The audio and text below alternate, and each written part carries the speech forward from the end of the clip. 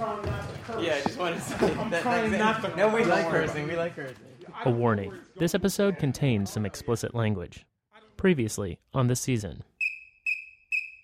Football is definitely a mental game, and just being able to get your mind back on track, knowing that there's something bigger than the last play and the play before the game before is definitely helpful. We all learn through our experiences. I've learned a great deal since that time. Unfortunately, I can't go back and change things. I wish I could. So you may not have won, but we saw progress, and as long as you're seeing steady progress, I feel that is a win. It may not be a win in the stats column. It's not an overnight change. We live in a world of statistics and numbers. GDP, presidential approval ratings, the NFL scoreboard, data points that help us understand our obsessions. And these facts are multiplying. How many steps did you take today? How long did your baby sleep? As the Lions attempt a turnaround, you better believe the players and coaches are paying close attention to their own stats. And for these numbers, they depend on a small staff of part-time statisticians who attend every home game. They sit up in the press box, and on laptops and on paper, they try to faithfully log what's unfolding on the field. Susan Crane.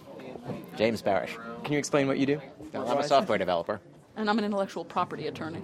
No kidding. And there's this guy. Jordan Spreckman, head statistician. His day job, wealth advisor at J.P. Morgan Chase. He helps rich people preserve and grow their money.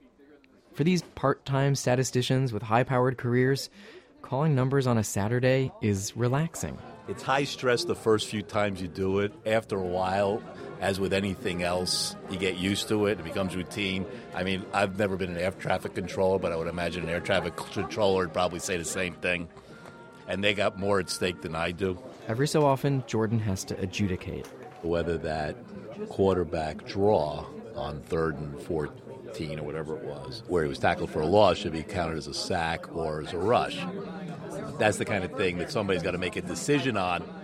Those are the kind of discretionary decisions that really the reason that you need a head statistician to just make that decision. But more often, he's just shooting the shit while recording the numbers. Jordan, they added a new channel on our cable system. We now got The Odd Couple at 10 p.m. on Sunday nights. What channel? Meat. Oh, the Meat Channel. Yeah. And it's on Sunday. We like the Meat Channel. Yeah. It's not quite like watching TV, but the farthest people from the field are making the most precise calls. And this is a great place to sit if you want an overview. But you miss a lot, too, when you only look at the box score. Hello and welcome to the season. I'm Ilya Meritz. This week, measuring success. How do you know how you're doing? If we're talking sports, or business, or politics, or entertainment, you probably look at the numbers, and there are so many numbers to look at. Well, stats can tell you a lot, but they are never the whole story. Here's one way to look at where the Lions stand today. Going into the Harvard game, Columbia has 2 wins and 5 losses. Not great. And Harvard, they've won the last 21 games. Last week, Matt and I had just wrapped up the last episode, and we found ourselves both clicking over the Ivy League football standings, anticipating the next game against Harvard. And we were really geeking out on these numbers. Columbia, by the way, was in second to last place ahead of Cornell, but they're in third place in terms of points they've allowed their opponents, meaning they have a strong defense. My dad, my uncles, most of my male relatives would be proud to hear me talking like this. I was probably the only boy in my class who didn't trade baseball cards. Well, the numbers tell a pretty clear story about Harvard. The team is nationally ranked. In the last 3 matchups with Columbia, Harvard scored a combined 148 points. The Lions scored 0. The challenge this week is to break that pattern. One Lion who is totally dedicated to getting a win is senior defensive end Chad Washington. Practice, lifts, play, he loves it all. I guess I'm a little different in the fact that I've always thought football was fun. You know, like the grind, the parts where people are like, oh, this sucks, like my body. I crave it all. I love it. Chad's a big guy who wears a charm bracelet with little images of saints. And for reasons we're about to get into, he knows much more about making a comeback than your average college student. About 2.5 years ago, Chad unexpectedly landed in pretty serious trouble. It was a late night in May 2013. He'd been out with teammates and some of their parents. Turned into a pretty wild night. Came back at like 3 or 4 a.m. And before he got to his door, Chad encountered another Columbia undergrad, male. Exactly what happened next is disputed. Chad says, got in a verbal argument with a kid outside of our dorm. You know, he was kind of saying some disrespectful things about me and my teammates and just the whole sport of football at Columbia in general. And so I, had some words of my own, so I fired back, and it was over and done with. But it wasn't over and done. Chad's life was about to be turned upside down, because 2 days later, cops showed up, wanting to talk to him. On Tuesday, I was walking to my job. I used to do catering on campus, and I was stopped by detectives, and they took me in, and they arrested me on charges of a hate crime. And I was confused as to why I was, and then after they kind of told me why I was arrested, I started to put the pieces together. Chad was arrested for a hate crime. When he got out, his lawyers showed him a stack of news clippings. It was a foot high, Chad says. In the media's version of events, Chad grabbed the other undergrad by his collar, shoved him into a wall, and said hostile anti-Asian slurs, an alleged black-on-Asian hate crime. When he finally was able to power his phone back up, I think I had like 700 text messages or something. And it was just everyone that I'd ever met, just like, what is this? This is not Chad. Why am I seeing this about you?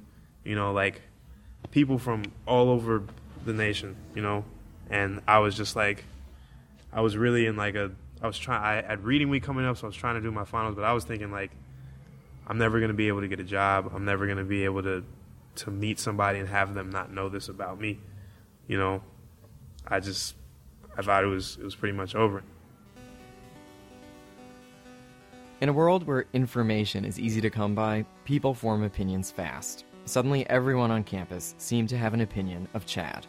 And things really blew up a few days later when the student radio station WKCR dug up and published dozens of tweets from football players saying ugly or just stupid things about gays and Asians and Jews. We talked about this in an earlier episode. 2 of those tweets were from Chad's account. So here is a 6'4", 260-pound pariah.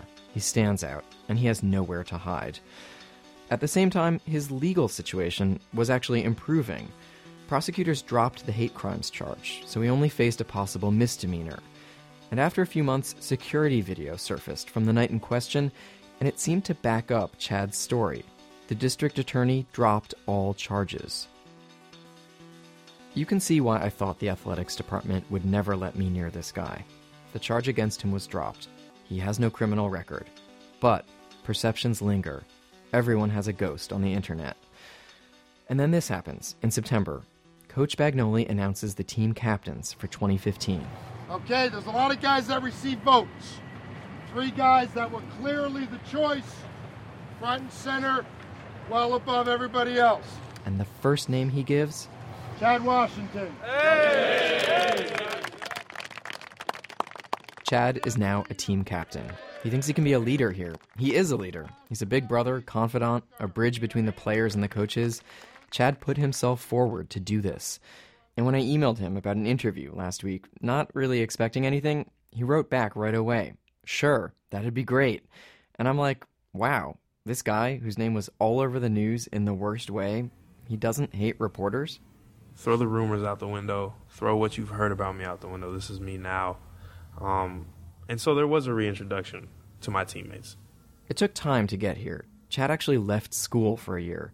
He went back to the Bay Area, volunteered on a city council campaign in Oakland, and he was relieved to realize that at least out there, when people opened the door to him, what they saw was a nice young man.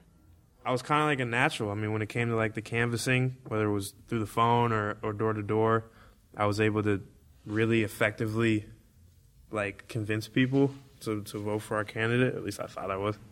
On Election Day, his candidate lost. While he was away, Chad also got an internship at Charles Schwab, the brokerage house, across the bay in San Francisco. And he was reminded, if he needed any reminding, that he is always one Google search away from some very tense conversations. I was working under 8 traders, and 5 of them were of Asian descent. And they were looking up my stats. and they came across this. This was after I'd been accepted for the job, and they had to bring me in and basically say, like, what is this? Are you a racist? Like, are we going to work with you? Worst case scenario. And then I had to sit and talk to them, and then they proceeded to laugh it off and tell me stories of stuff that they had done in college that was 15 times worse than that, and that they had never gotten caught for. Chad is now a fifth-year senior. He's roommates with the other fifth-year senior, Hunter Little, who left school because of a foot injury. I asked Chad how he measures himself. He's a defensive lineman, so the specific stat he follows is missed tackles. But for him, there's also a bigger picture. I have a sign that I keep on my wall at home as well as in my dorm, and it just asks the question, says, did you get better today?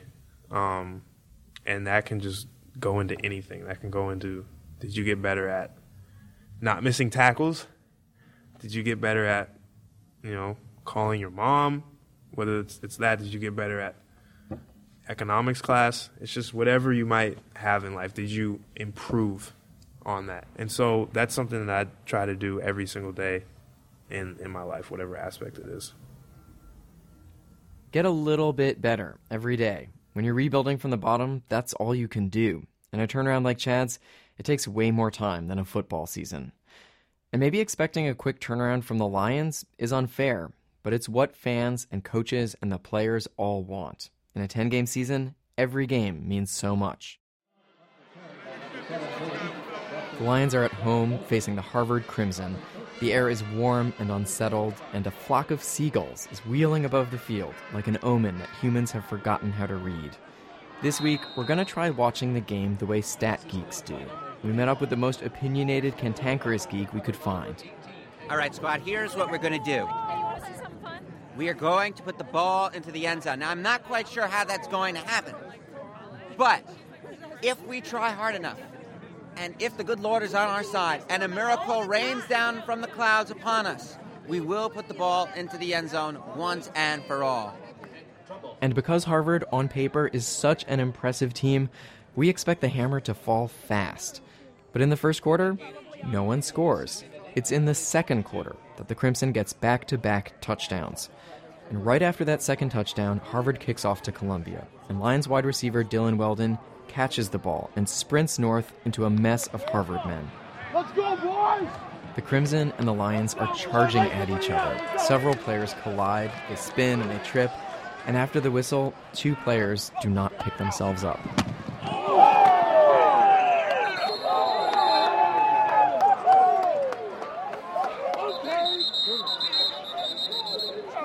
There's two injured players on the field, one Columbia, one Harvard. Columbia guy got up, Harvard guy is still on the ground. Medical staff from both schools are now swarming around the injured Harvard player, who's on his back, motionless. On the field, it's somber. Almost every player on both teams is down on one knee like a signal went out that only men in tights can hear.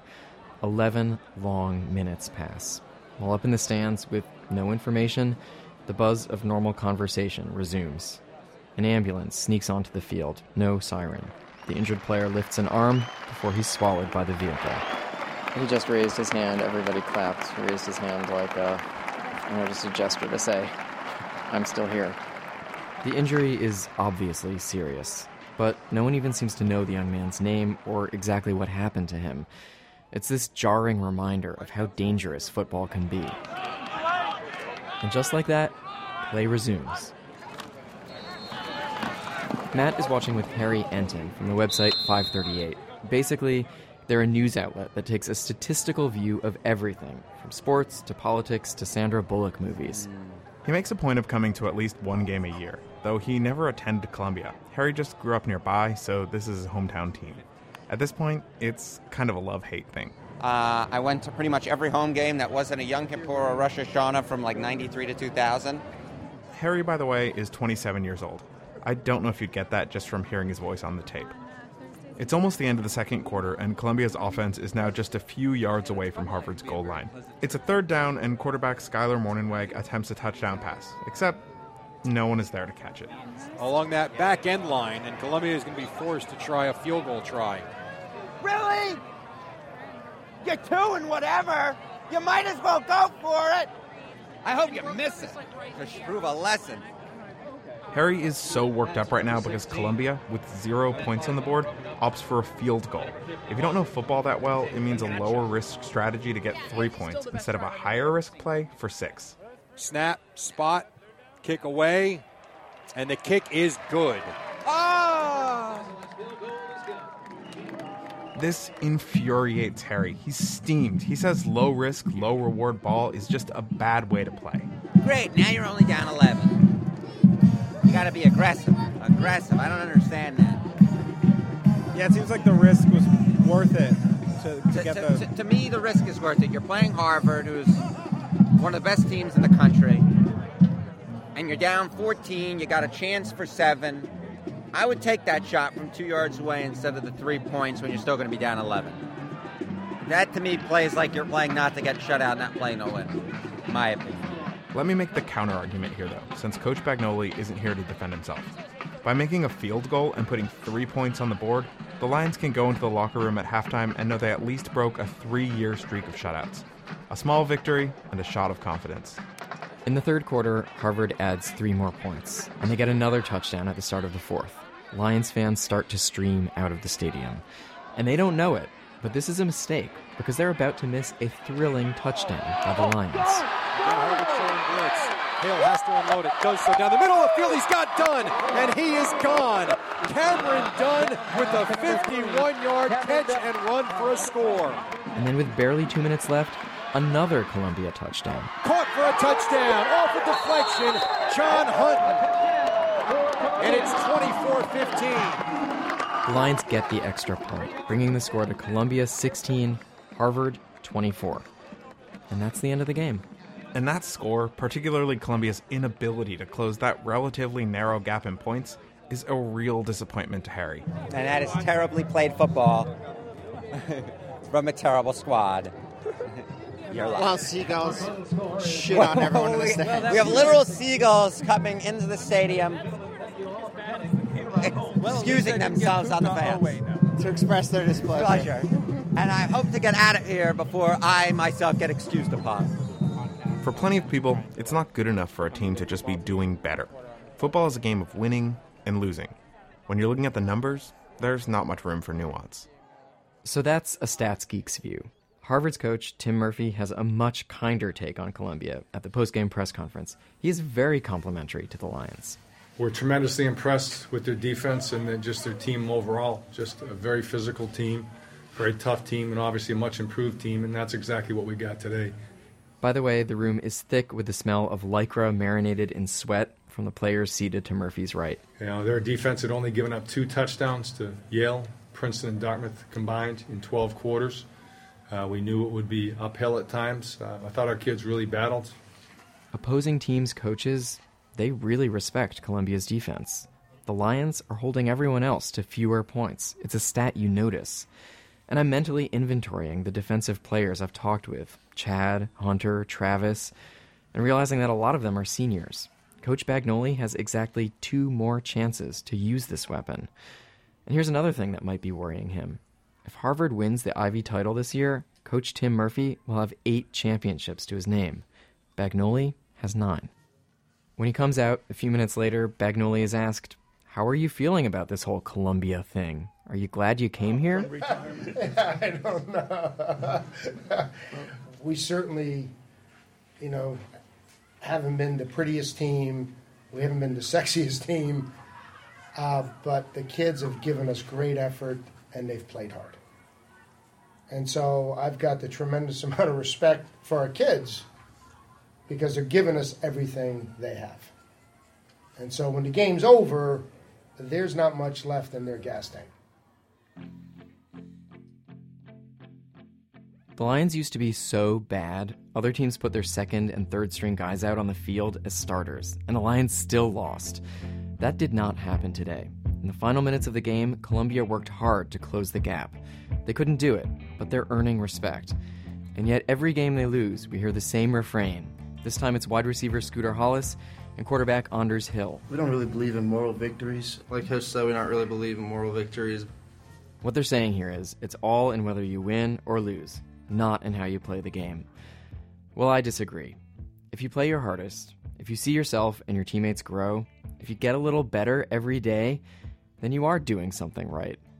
There is now no chance the Lions will have a winning season, or even a 50-50 season. But Chad Washington, he sees change, and he knows there's more to it than what the win-loss column shows. Today's younger players will build on this foundation. It really blows for the seniors, because once the record starts showing how good we are, we're not going to be here. We're going to be able to say that, we established that, we beat up on the guys and scout team that are making the record, but it's just not gonna reflect it for us. Take it from a guy who's had his own moral victory of sorts. Reclaiming your dignity counts, and it's not something that happens quickly. Google Chad Washington today, and the top search result isn't his arrest. It's his player bio on the Columbia football homepage. That kind of comeback has no place in the box score.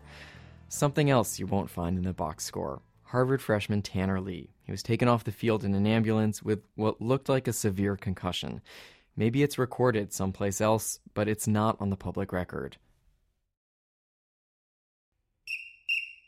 Next time on The Season, meet the football team's most dedicated fans, or at least the weirdest ones. Upperclassmen will tell incoming freshmen, oh, it's the big controversial group on campus, they hate political correctness and, really shit on everyone's feelings. Is that true? That's a complicated matter. I would definitely say I would never phrase it in that way if I were explaining what the band was. What years of rooting for a losing team will do to you, and why the Columbia University Marching Band is maybe just a little bit afraid of a winning football team. Also, building the Lions of the future. We're talking recruitment. The Season is produced by Matt Collette and engineered by Casey Means. We're edited by Karen Frillman with Charlie Herman and Sean Bowditch. Jim Schachter is WNYC's vice president for news. We had help this week from Simon Lehrer. The play-by-play you heard was from Jerry Recco and Sal Licata on the Ivy League Digital Network.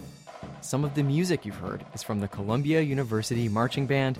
Check them out on our website, wnyc.org, where there's a great little video about the band. I'm Ilya Meritz. Thank you for listening.